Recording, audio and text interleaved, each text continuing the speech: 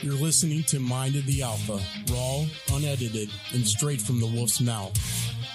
Hey everybody, I got Patrick Chester in the den with us tonight. How you doing, Patrick? Bobby, I'm doing great. How about yourself? Man, I'm doing excellent. I have no complaints on my end. I'm finally happy to have you on the podcast. I know I've been hyping it up in some of our various social media platforms, and I know everybody's looking forward to hearing what you have to say this evening. Well, I appreciate it again. Thanks for having me on, and looking forward to what should be hopefully an informative conversation, but one that'll obviously could take a few twists and turns as we kind of get into some of my struggles. Right. And I'll be honest with you, Patrick, I've had my own struggles. I've never had struggles with sports gambling or any sort of like gambling addiction or anything like that. So it's always something that's interested me though, and kind of, the psychology behind it. And I've never really, to be honest with you, I've never really known anybody that had an actual sports gambling or a gambling addiction, period. A lot of my family members have addiction, drug addiction, alcohol addiction, that sort of thing. But I think a lot of times people forget that you can get addicted to just about anything. Yeah, that's so true. And for me, I had no idea what gambling addiction was, right? Mm-hmm. I mean, I think people oftentimes will view it from afar and say, well, it's just a choice you're making. Just stop doing it if it's a problem, right? Right. Well, what I have come to learn now that I'm educated on it is that the process in the brain for a gambling addict is really no different than an alcoholic or a drug addict. The only difference really is that you don't see the physical effects on a gambling addict that you would say an alcoholic or drug addict, but the dopamine process and the things that are going on inside the brain is really no different. And so that's what I'm trying to get out there and help people understand and raise awareness about. It's like, this can happen. And we're, now that we're legalizing sports betting, and I think it's 33 or 34 states now in the United States, we're kind of just at the tip of the iceberg, and I think, I'm afraid in 4 or 5 years, we're going to see a lot more of this. Yeah. And I don't know if you saw, but they're actually in talks. The WWE is in talks with, government officials to legalize gambling on their platform as well. And I think that's absolutely crazy. Come on, we all know that WWE is set, there's a script there. So, let's be honest, Patrick, the house always wins, right? Yeah. That's crazy. I read that. I think it was last week or something, just like you were talking about. And I don't even know. That doesn't even make any sense to me, Right. Right. We can gamble on the outcome of something that's already set up and fixed. That doesn't make sense. There's so much money involved, and that's all people think about, right? It's wow, let's capitalize on this opportunity. Right. And that's really all it is. Right. And you and I both, like I said, you and I both know the house always wins, so it's very hard to, gamble and actually come out ahead. I think most people probably don't come out ahead. Which from what I understand in your spot, you had a pretty serious gambling addiction when you were actively, gambling, correct? Well, I did, and so I just started it out. And let me just throw this out there real quick. I am not, anti-gambling. I recognize that a lot of people can do it responsibly, and that's what I'm about. I'm not about telling people, well, geez, because I went off the rails, right, you can't gamble. Well, yeah, anybody, and the thing is even with the drinking or anything, some people have a predisposition to being addicted and have an addictive personality and can't handle having a drink. And there's, people that don't have a drinking issue or a drug problem, and they can, use or drink a beer and not have to worry about going on a week binge. You know what I mean? So it's all about your psychology, I think. So when did you, how did you get into gambling? What, kind of tell us your backstory. Sure. Yeah. So, as a kid, I grew up with a father who was an alcoholic and a gambler. Okay. And he introduced me to gambling at a young age, and it was always portrayed as something that was fun. And I didn't see I saw my dad doing it. And so that leaves an impression on a young kid. And so as I got into high school and college, it started out with just card games, right? I was just playing cards with buddies like a lot of us, a lot of people do at that age. And, $20, $50, whatever. I didn't have a lot of money at the time, but something was different about me when we're gambling or playing cards with my friends and I. If I were to lose that $50, I couldn't stop. I needed to keep going. Whereas my friends, they would set out to play with whatever, and if they lost it, they were done. It's very similar, like you just said, very similar to alcohol. Somebody can sit down and have a beer or two. The guy next to him needs 15, for whatever reason. And so as I got into my college years, and then after college is when I really started to recognize a problem. When I was in my 20s, I started taking money that should have been going towards my bills, rent, for example, and using that money to gamble with. And this was before all of the online gambling and all of these apps. It was long before that. I was actually doing it the old-fashioned way through bookies in Nevada, and sending them money and then placing bets for me. But I started making bad decisions and using money that should have been going towards bills and whatever and gambling with it. And so I really started to recognize the problem, but I didn't do anything about it. That was my biggest mistake. I didn't say anything to anybody. I tried to cover it up. And now, were you married at the time, or you? I don't know if you're married now, but were you married, or were you a single guy, or? Right, I was a single guy at the time. I'm married now, but okay. So it was probably harder to recognize. It was probably harder on someone that's single than it would be if you were married, I would think. As far as, because you don't have anybody saying, "Hey, we're not paying our bills. We're not. You're using this money for the wrong reasons." And I'm sure in your mind, you're thinking, "Hey, I'm going to win next time, so I'm going to just win this money back." And then it's a snowball effect, correct? It's a snowball. It's a snowball. And yeah. So what would happen? The first of the month would come. It would be time to pay rent, and I had roommates. I lived with buddies at the time. I was in my 20s. I didn't have a lot of responsibilities other than paying my rent. And the first of the month would come and I didn't have it because I had gambled that money away. And so what I would do is I would come up with some sort of excuse or lie to my friends just to buy time. And that became a pattern. Okay. And so with many gambling addicts, what we do is we're able to hide it because, again, you don't see it on us physically. So we're able to hide it. People don't really know what's going on. Right. People just thought I just didn't know how to manage my money. Right. Which was true, but what they didn't know was behind the scenes I had a gambling addiction. And it's so hard to recognize. There are warning signs that people can see and red flags, but it's like, what is really going on? And so that was in my 20s. And then as I got into my 30s, things really started to get, I just lost complete control. I see. So how long was it that you weren't actively gambling before before you realized you hit rock bottom and you had to do something about it? How long, tell me about that a little bit. Yeah. So really, I always go back to 2001. So I would have been, 27 or something like that. I hit a football parlay. I hit a 14 parlay that paid me $900. I think I put $50 on it and it hit for $900. And that triggered something in my brain that I can never shut off. And so, but what started out as $50 bets soon became $1,000 bets, $5,000 bets. And by the time I got into my mid 30s, in fact, it was 2006 is when I got married. And I was already $100,000 in debt when I got married, and my wife had no idea. Now, this was to $100,000 in debt to bookies, or was this in debt, like credit card debt and all that? Or thank you to BetterHelp for sponsoring this episode, guys. We're always telling you got to talk to someone when you're not feeling yourself and you're having a rough time with your mental health. With BetterHelp, you can tap into a network of over 25,000 licensed and experienced therapists who can help you with a wide range of issues.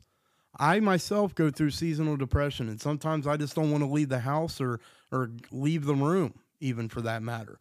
That is where BetterHelp's coming in. You can talk to your therapist however you feel comfortable, whether it's via text, chat, phone, or hell, even a video call, all from the comfort of your own home. If your therapist isn't the right fit for you for any reason at any time, you can switch to a new therapist at no additional charge. With BetterHelp, you get the same professionalism and quality you expect from in-office therapy, but with a therapist who is custom picked for you, gives you more scheduling flexibility, and at a more affordable rate. Get 10% off your first month at betterhelp.com/alpha. That's betterhelp.com/ALPHA. So much credit card debt. So what happened was I was working for myself as a contractor. I was a general contractor. Okay. And I had people trusted me. I had access to money. People would write me $30,000, $40,000 checks for big projects at their home. Right. Right. And so what I'm doing is I'm telling myself, you mentioned this a few minutes ago, I'm convincing myself that I'm going to win. So for example, I would take a $40,000 deposit check from a client, and I would take $20,000 of that money and gamble with it. In my mind, thinking, I'm not taking this guy's money. I'm just borrowing it because I'm just going to win. Right. And then I'm going to double or triple that up. I'll pay him back. I'll get the job done. Everybody's happy. They'll never know the difference. But, and any gambler that tells you that they win more than they lose in the long haul is just lying, because that's not true. Well, they're trying to justify, the reason why they gamble. You know what I mean? Because right. For me, for instance, I've been to the casino. My cousin likes to go to the casino, and I've just never been a big fan of gambling myself. I never got into it, and I never seen I never saw the bright stars behind it or whatnot. Now, I myself had in the past had an alcohol and drug addiction. You know what I mean? So I do have an addictive personality, so I can understand and see why you would become addicted to something like that. But for me, that wasn't my drug of choice. You know what I mean? So I think a lot of people, they justify, they're like, oh, I'm ahead, but, and they'll tell you that, they're doing well at gambling or whatnot, but they're just trying to justify their actions, basically. Yeah. And we see all of these ads, these sports betting ads on TV now with, FanDuel, DraftKings, BetMGM, all of these. What they're not showing you is the reality. They're not showing you the mom that's been sitting in a casino for 2 days and neglecting her children. They're not showing you they're not telling you about the suicide rate, which for gambling addiction is 12 times higher than that of any other addiction. Right. They don't want you to know that, so it's almost celebrated in our country, and it's almost looked at as respectable. But the reality is, it can become a big time addiction, and it can kill people just like any other addiction. And right. As we can get into here in a few minutes, that's just about where it took me. I got married, like I said, in 2006. Our first son was born in 2009. Between those 3 years, between the time we got married and the time we had our first son, I think by 2009, I was over $300,000 in debt. Oh, wow. And again, my wife still had no idea, because I was in charge of all our bills, and she trusted me to handle all our bills. She just trusted that I was doing it and paying everything. And I went 8 months without making a mortgage payment because I was gambling with that money. And so that's kind of the cycle I was getting into. And as I'm, using all of my clients' money and losing it, they ended up reporting me to the state, and the state ended up charging me with 2 counts of first-degree theft. Oh, wow. So is that kind of where you hit, what some would call rock bottom? Is that when you knew you had to get, help for what your addiction? So you would think, right? But I think at that point in my mind, I was too deep. I was too far into it to come clean. Because in my mind, my sick mind, I couldn't tell my wife at that point, because she would have just left me. So I'm convincing myself that I just need more money to gamble with and win all this money back, because eventually I'll just win it all back. Right. And but rock bottom actually for me is a little different. It didn't come until late 2014. At this point, I am approaching $1 million in debt. Wow. I can't work anymore. The state has revoked my business license. I'm out of resources. I'm out of friends to borrow from because I've alienated everybody in my life. And I took, I remember like it was yesterday, I took $9.50 from my 5-year-old son's piggy bank in 2014. And later that afternoon, I'll never forget, I was sitting in the car staring out the window crying for like 2 hours. What kind of father had I become, right? To do something like that. Mm-hmm. That was rock bottom. And that was the moment that I was convinced that I had to kill myself. I had to end my life because everybody in my life would be better off without me.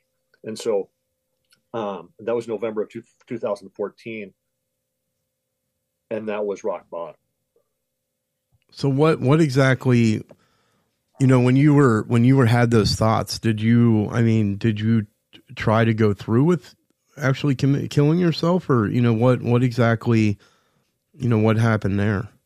So I was in the planning stages, right? And one of the things I was researching was my life insurance policy to see if there was a clause in there, a suicide clause. And I had to do the research on that. I wanted to make sure everything was lined up when I did it so that my wife and son would be taken care of. So, fortunately though, 2 months later, my family finally discovered that I had a gambling problem. They had no idea of the scope or the magnitude, but they intervened. And fortunately for me, they did, because I wouldn't be here if they hadn't. Yeah, thank God.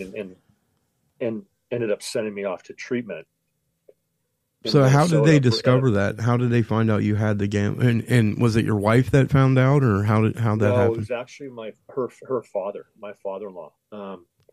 And I had sent kind of a cryptic email to a family member of mine, just kind of alluding to some gambling debts that I had. And of course saying, it's really not a big deal, but do you have $15,000 I can borrow? And I want to cover these debts, and I don't gamble anymore. Something to that effect. Well, that family member turned that email over to my father-in-law. And so he started digging, got some people involved. And then he contacted my wife, sat her down and told her what he knew at the time. And that was the beginning of that process. And then the next day we had an intervention. I walk into this room, and it's some strange building I'd never been into. And I walk into this dark room, and there's my family sitting there, and there's some strange lady I've never seen before sitting there. She's the interventionist. And I'm like, oh, here we go. So when you walked in, did you know what was going on? I mean, you're like, this is the intervention, what you knew, everybody knew. As soon as I walked in the door, it's just like you see on TV, you see those intervention shows, and boom, it hit me. I knew exactly what was happening. And to be honest with you, it was a relief, because the lie was over, right? I had been living this lie for so many years. Hiding it from everybody. Isn't that a crazy feeling though? Because obviously, like I said, I've gone through my own addiction issues. Isn't that a crazy feeling though, is when all that stress is building up, you know what I mean? And you're trying to hide this addiction from people that love you and care about you. And then you would think that when you finally admit to it, or when it finally comes out that you have these issues, that it would be a bad thing, but it really is like a huge relief. Like, I don't have to lie anymore. You know what I mean? I can just tell them and have their support. How did you feel when that took place? Yeah, that's a great point. It was like, the gorilla was off my back. I mean, there's nothing worse than waking up every day knowing that for the next 16 hours before I go to bed, I'm going to have to live a lie every single day. Right. And, people can say, well, you didn't have to do that. Well, no, I didn't have to do that, but I was sick.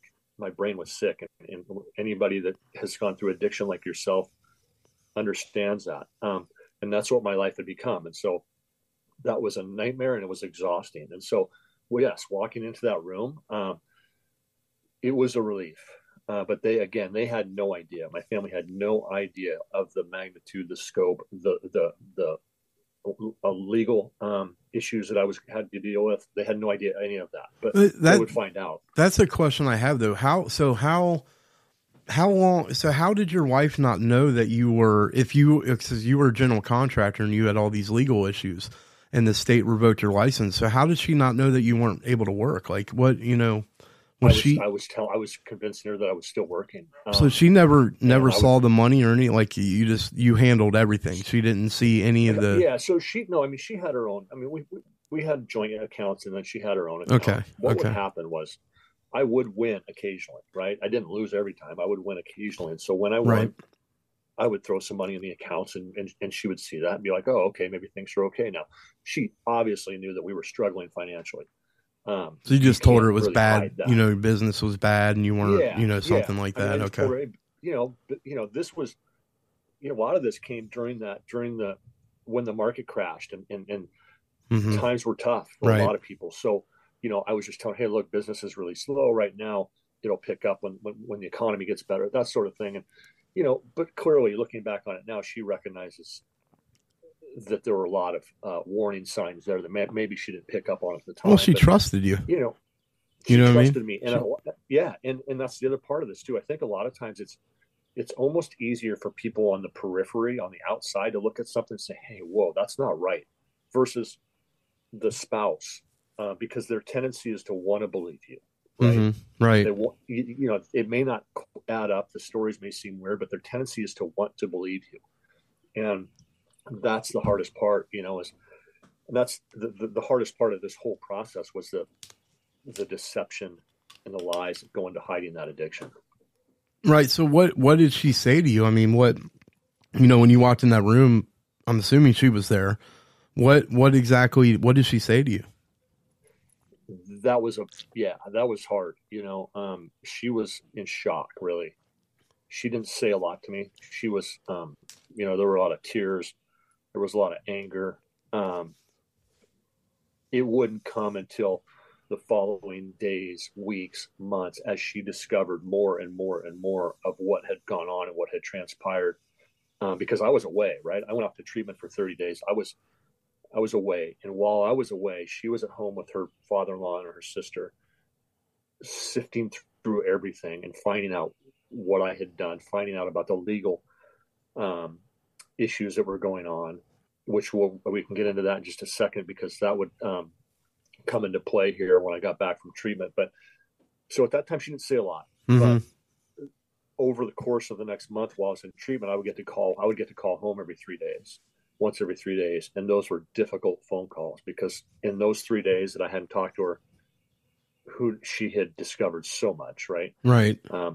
She found out that I took $28,000 from her retirement account without her knowledge to feed my addiction. She had to hire 3 different lawyers, a criminal lawyer, a divorce lawyer, and a financial lawyer, to protect herself. And so it's the anger and justifiably so would come, over later. The next few months. Yeah. Are you still married to her? Is that your wife now, or? Yeah. That's awesome. So I'm glad to hear that she stuck by you. Yeah, I appreciate that. Yeah, and it's rare, really, because it is the once you break that bond of trust, right? That's a big one. Right. That is a big one to fix, to get to reestablish. That is really difficult. Fortunately for me, she gave me a chance.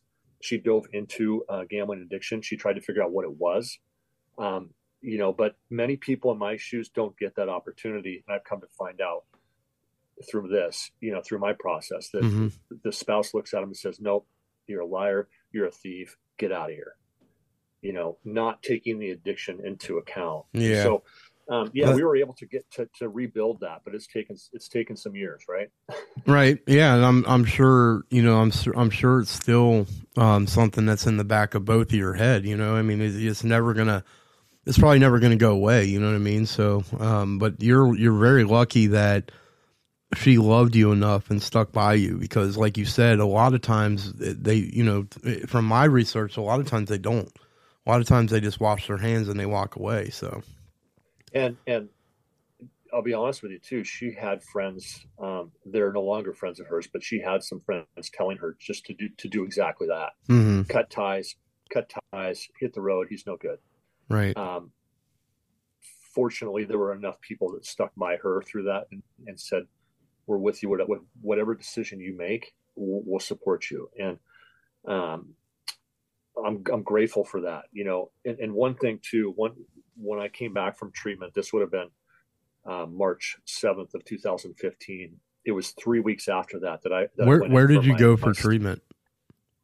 I went to a place called Project Turnabout, which is in Minnesota. It's in Granite Falls, Minnesota. Okay. And it's one of very few treatment centers that deals specifically with gambling addiction.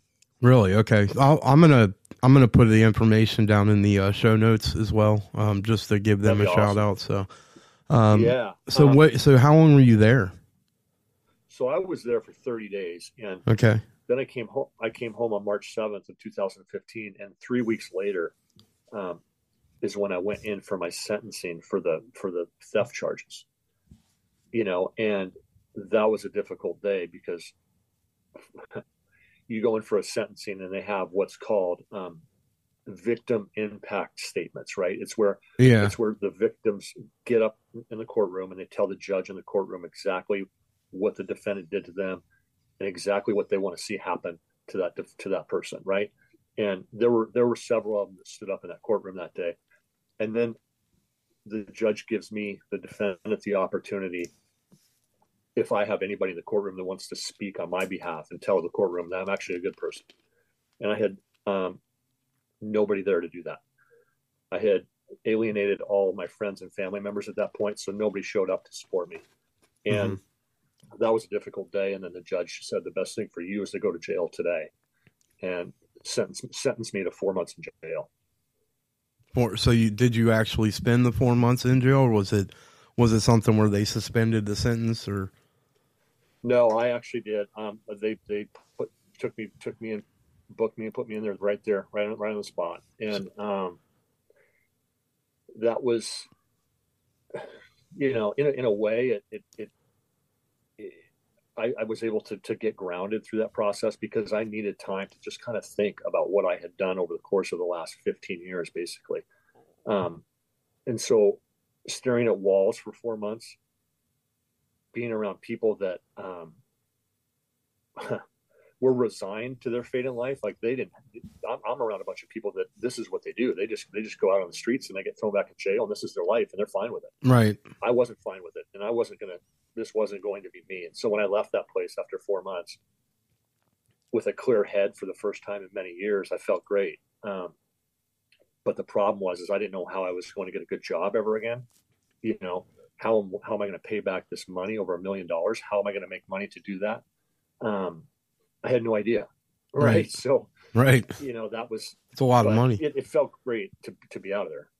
So what exactly, when you got out, were you in prison, or were you in like a county jail, or was this a felony? Yeah, 2 felonies. And it was not prison, it was county jail. Okay. Which is, prison is worse, but I can. That's debatable. I think depends on where you're at. You know what I mean? There's a lot of county jails that are. I'd rather, if I had a choice, I'd rather be in a prison. But yeah. So when you got out of jail and you went home, what did you? I mean, what? How did you?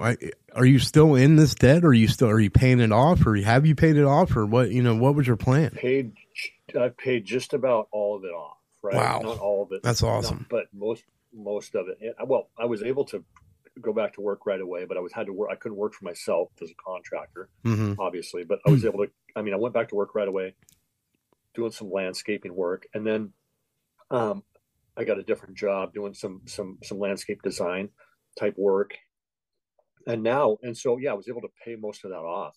And what I do now is I actually work for a company called Epic Risk Management. And I travel the country and I go to different colleges and I speak with student athletes at various colleges around the country, and I explain to them what sports betting is, how that may affect them. And I tell them, I share my story with them. And so I love doing that. Oh, so you do that for a living now?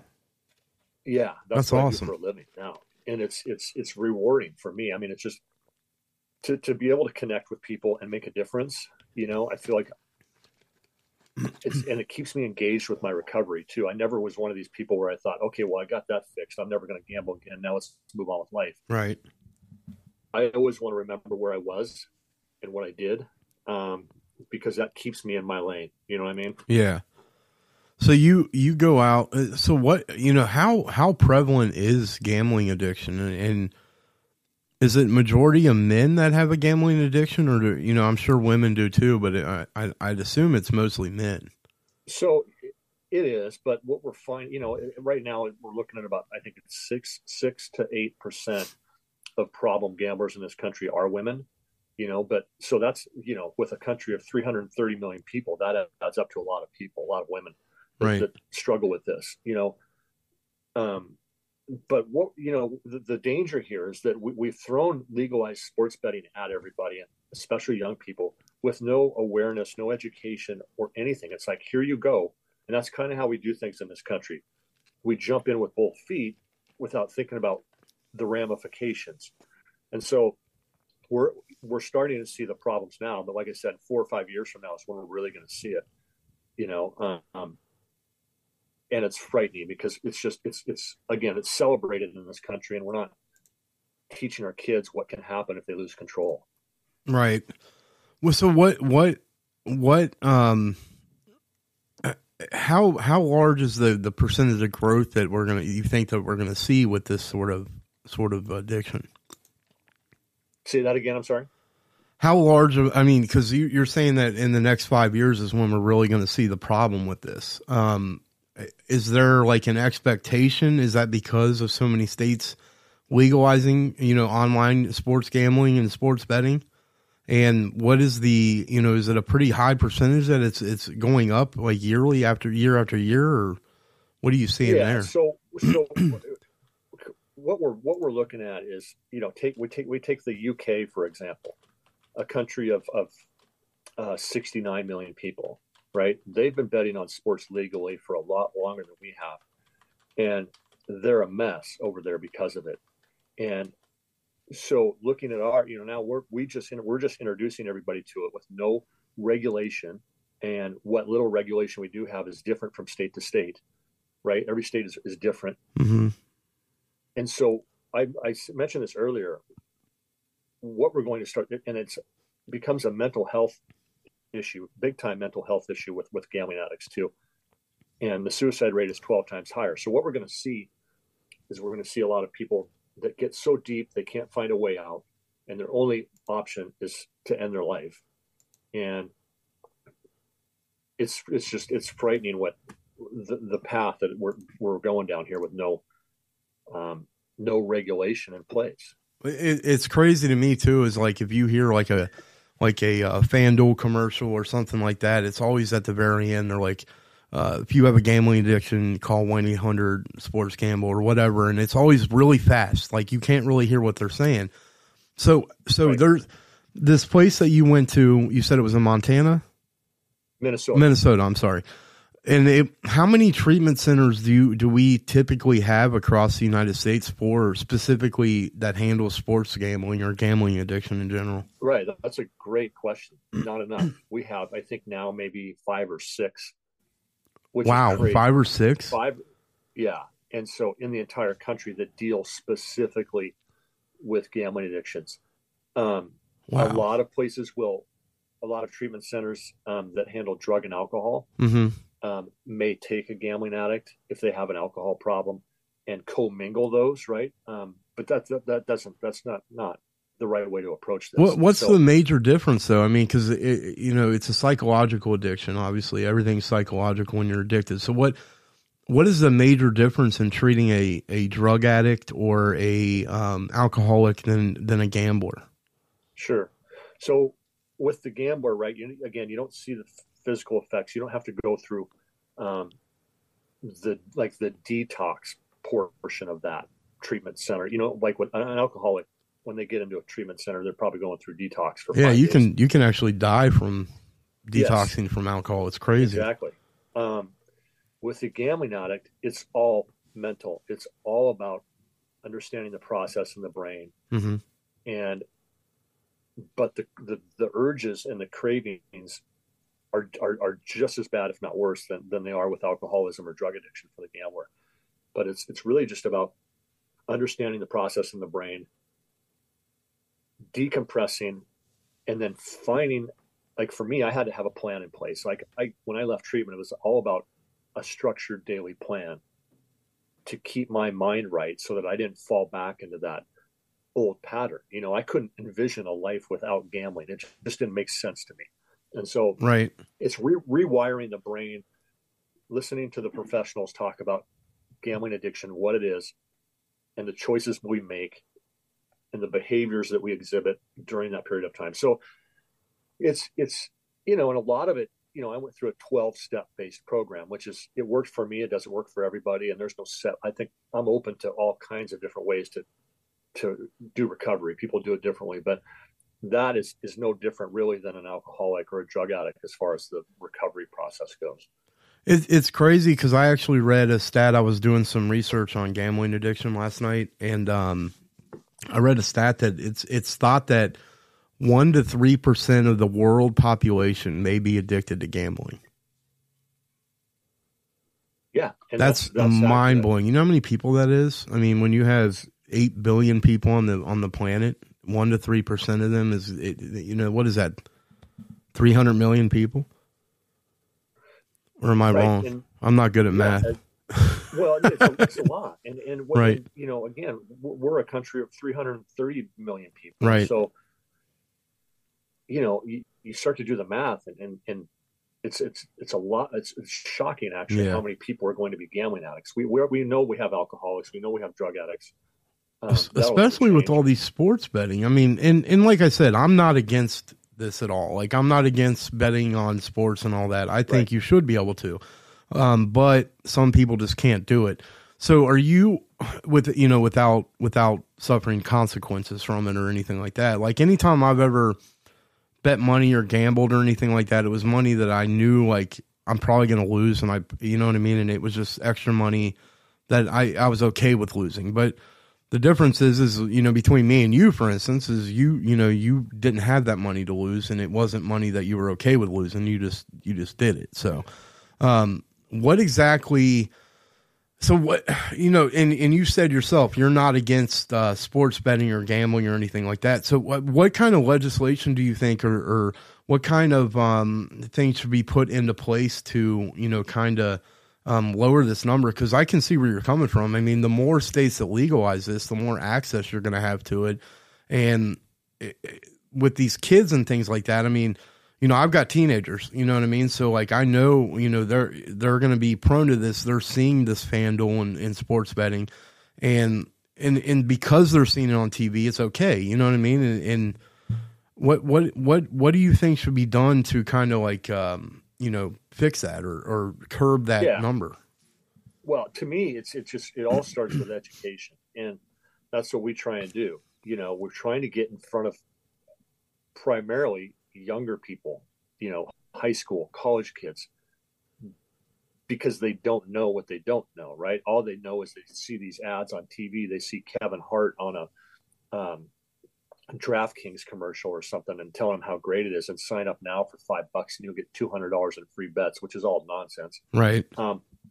They're just being fed all of this. And so to me, it starts with education and letting them know what this is. And, we're starting to make some inroads with FanDuel and BetMGM, and as far as their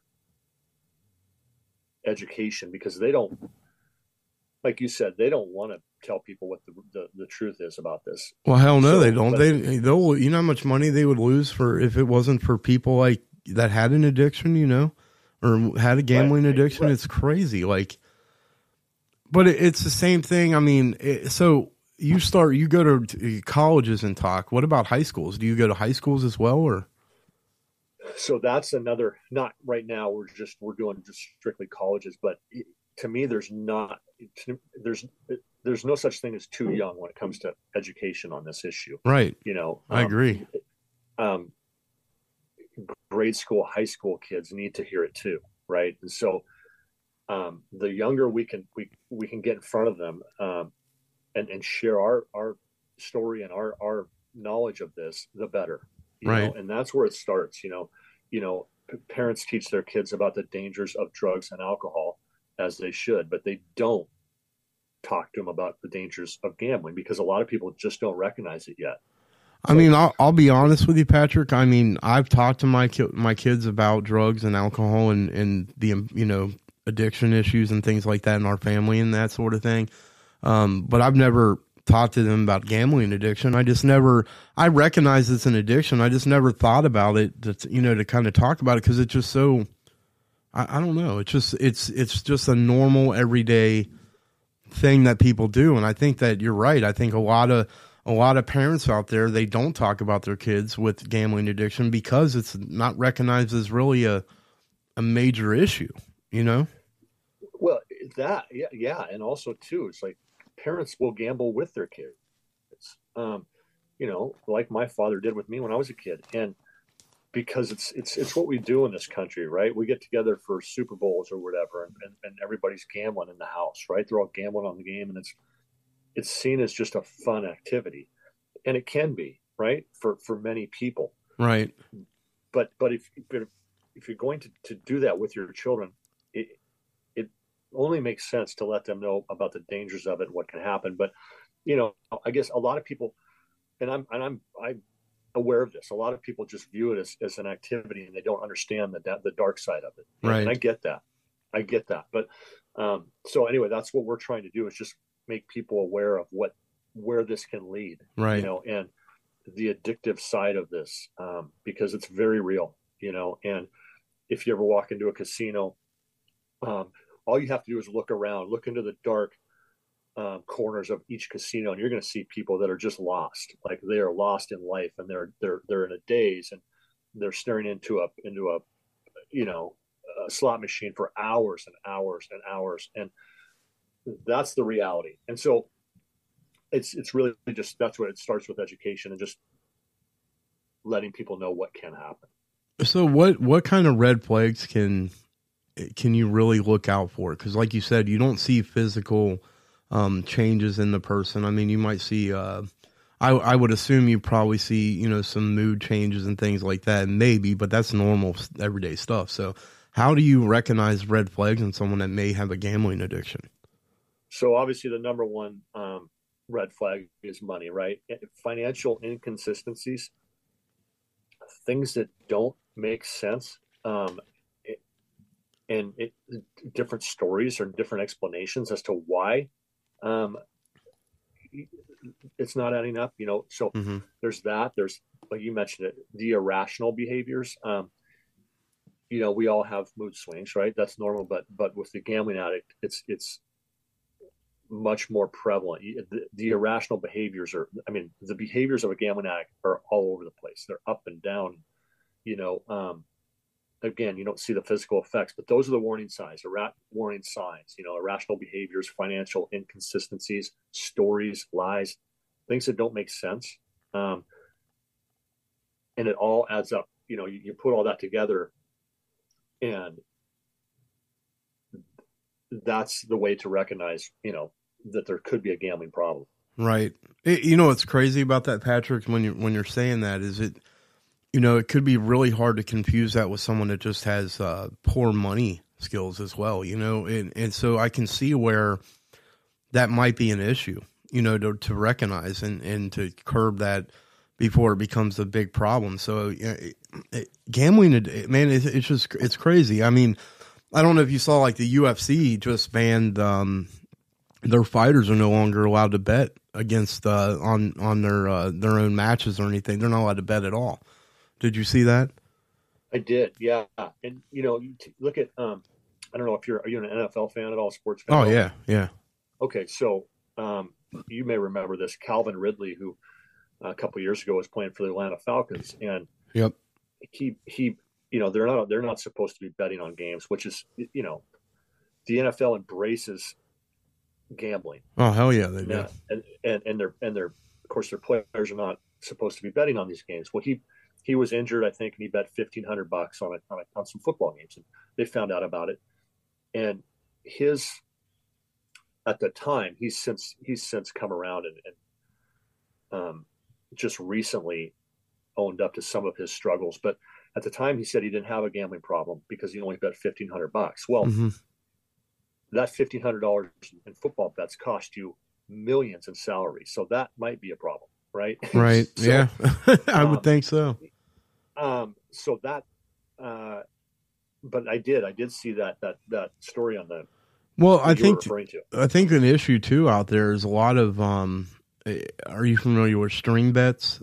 Basically when you have like a NFL player and they tell their aunt, hey, bet on this game, you know, so-and-so's injured, or where, you know, something's going on behind the scenes, and doing string betting. So that's another issue. And I don't think that that's something we're ever going to be able to really 100% stop, as far as that goes. Cause I mean, it's really hard to catch someone unless they're really bad at what they're doing. You know what I mean? It's really hard to catch someone that's doing string betting, from my understanding.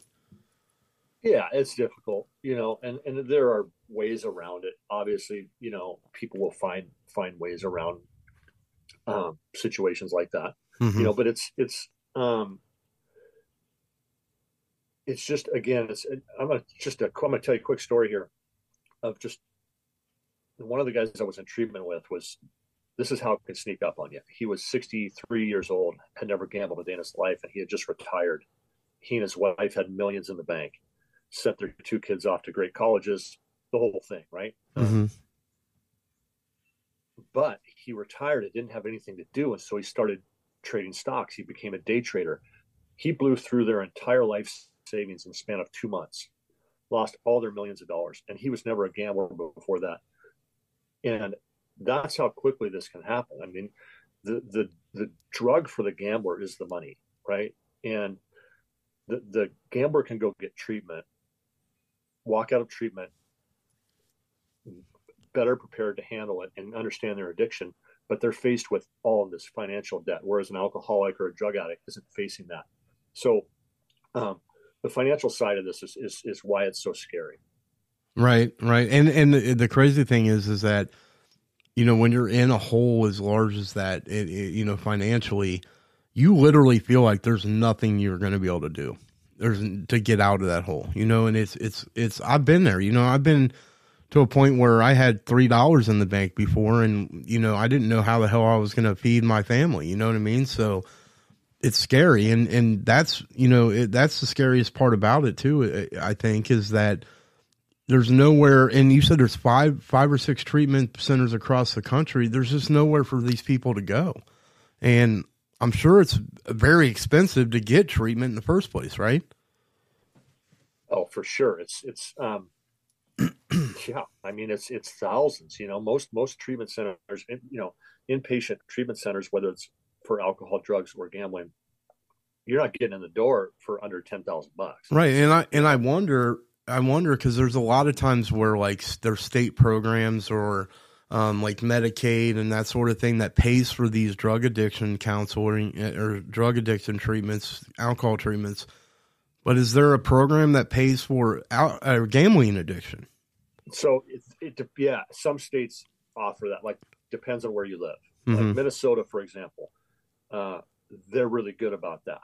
You know, but most of the states aren't, right? And so that's what's so unique about our country. Each state is different, and different laws and different programs, and you know, it's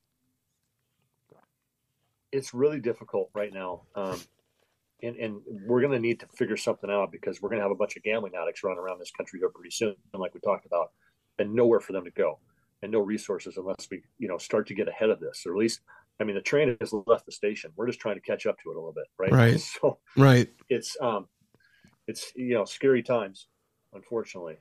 So what would you recommend to anybody that's listening to this podcast right now that may be facing a gambling addiction? What kind of recommendations can you make to them? The best thing you can do is to open up and talk to somebody about it. There's a lot of shame and a lot of embarrassment and guilt that comes along with this particular addiction. And so oftentimes we don't want to open up about it. You know, we don't want to talk to somebody we know and actually tell them what's going on, which is fine. But there are numbers, there are resources, there are phone numbers you can call. 1-800-GAMBLER is one of them. And oftentimes it's easier to talk to a stranger and tell them, hey, I'm struggling with this. I need some help. What can I do? Right. You know, but because we're able to hide it, I, it goes on for much longer than it should, and much longer than like an alcoholic or drug addict, because you can just see it on them physically, Mm-hmm. and there's a problem. So the best thing to do if you're gambling more than you think you should, which is the first sign that there could be a problem. If you set out to gamble with a set amount and you keep stretching that and then you're pulling money from somewhere else to feed your gambling, those are warning signs, and it's time to address it before you get to the point I got to. Right. So is there a way that so you go around, you talk to schools and that sort of thing. Is there a way that would you be willing to hear from anybody that has a gambling addiction that may be they need to talk to someone like you that they have an issue and they need to talk to someone that's been there? Totally. Yeah. In fact, I had a mom reach out to me just recently. She saw something about me on online or something. She has a son who is really struggling with gambling, and she didn't know where to turn. She reached out to me via, I think, Twitter or something. And so we ended up emailing back and forth, and I was able to kind of walk her through the process and let her know about some resources and things she can do to try and get her son some help. Mm-hmm. So that's a big thing with me. I feel a responsibility to try and help people and try and talk to people. And if anybody ever has an issue and they don't know who to talk to or where to go, reach out to me. Right. Because I've been there and I know the struggle. And so it's a dark, dark world that we live in when we get to a certain place when it comes to gambling addiction. And so I'm always open to talking to people about it. So how can anybody that's listening that may want to talk to you, or just to contact you to have questions, how can they get a hold of you? So there's a couple ways. They can find me on LinkedIn. They can find me on Twitter. My Twitter is at Patrick Chester 9, the number 9. And I do this a lot, I'm not afraid to do it. They can call me, and my phone number is 425-492-0556. And I'll take a call from anybody, anytime, anywhere. Awesome. Okay. And what I'll do is I'll put all that information down in the show notes as well.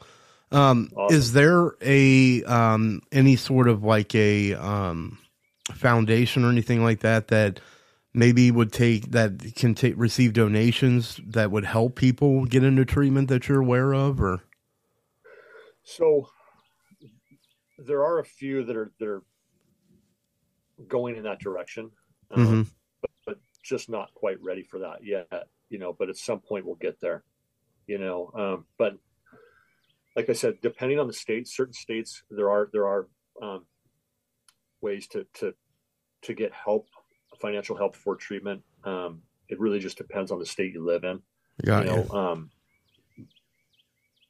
But it's just, we're not quite there yet when it comes to that, but we're getting there. Right. So you, do you have any, it's been, several years since you stopped gambling. Do you still have urges to gamble? It depends on the time of year. That's a great question. This time of year is difficult because of March Madness. March Madness is going on. Right. And that was a huge thing with me. Like, my relationship with my dad was all around gambling, and we would go down to Nevada during March Madness and bet on all the games. And so this time of year is difficult. The Super Bowl is difficult, but for the most part, I can manage those. Are you able to watch the games still? Are you still interested in watching the games? Are you able to without being triggered? Or I am now. It took a couple years though, to be honest with you. And my thing was football. I bet on college and pro football all the time. Mm-hmm. And I remember going to my first college football game after I got out of treatment, sitting there looking around the stadium like, is this a thing? Like, people actually go to these games and don't bet on them? I mean, is this really a thing? Mm-hmm. Right. I just couldn't. It was a concept that was foreign to me. And at the beginning, I'm like, this is boring. I mean, I can't just watch a game just I have to have something on it. Right. But I can now. Now I'm able to watch the game just for the sake of watching the game, and it's great. Now, I'm assuming you don't, you can't go to like casinos or anything like that now. Like you probably just stay away from that sort of thing, or you? Well, I don't. I haven't set foot in one, and that's interesting. I don't know how that would. I don't know how I would respond to that. I mean, I'm confident enough in myself to know I wouldn't start gambling, but I don't put myself in that environment. Yeah, I guess that would kind of be like an alcoholic going to a bar. You know what I mean? Right. You may go in there saying, "Hey, I'm not going to drink," and then, you're right back into it. So, what about? So Go ahead. I'm sorry. No, so I just eliminate that. I don't go near those places just because it's, I don't want to test the waters.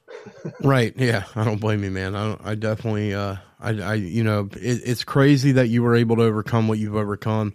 Tell your wife I'm really happy that she stuck by your side. Cause that's awesome, man. You don't, like I said, you don't get that a whole lot. You really don't. Relationships are torn apart by these things.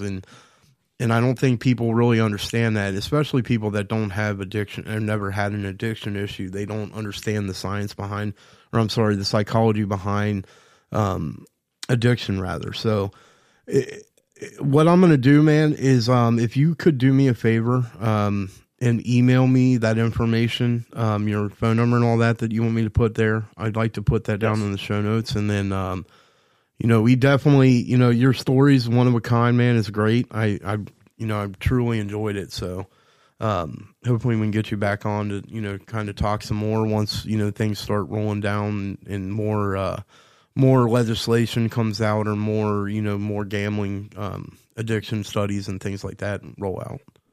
Yeah, I would love to. And again, I appreciate you having me on. It's yeah. It's just something that we're just scratching the surface right now. Mm-hmm. So it's important to me clearly, but hopefully we can make some inroads and keep letting people know. And I'll be happy to email that info over to you and awesome. Go from there. Yeah, if you're on Facebook, I don't know if you are on Facebook, we have a private group that we have on Facebook. Mind of the Alpha podcast. If you want to join it and plug all your information in there, you're more than welcome to. But what I'll do is I'll get all of it put in, then I'll send it over to you once it gets edited and put out. It's funny you said that. I'm on some other sites, but Facebook is one I'm not on because I remember my attorneys told me back when I was going through all the legal stuff that I had to get off of that because it was putting my family in danger at the time. I could get back on it now. It's just funny because I just haven't. But yeah, sometimes, man, I'll tell you what, because that's another problem too for people is social media addiction. I mean, we could probably do an entire podcast just on that too. So sometimes I wish I wasn't on social media, and I'll be honest with you. Sometimes I'm like, I just want to, the only reason I even have social media anymore is because of this podcast. So, totally. Yeah, 99% of the time I don't really enjoy social media. So, but, yeah, man, I appreciate you, getting on here with us. And, once I get this put out, I'll send you all the links over and everything. Okay. That'd be great, Bobby. Again, thanks again for having me on. Really enjoyed it. Yeah, man. You're always welcome. You're part of the pack now. Awesome. All right, buddy. All right, man. I'll talk to you here soon. Okay. Sounds good. Thanks, man. Have a good night. You too. Bye-bye.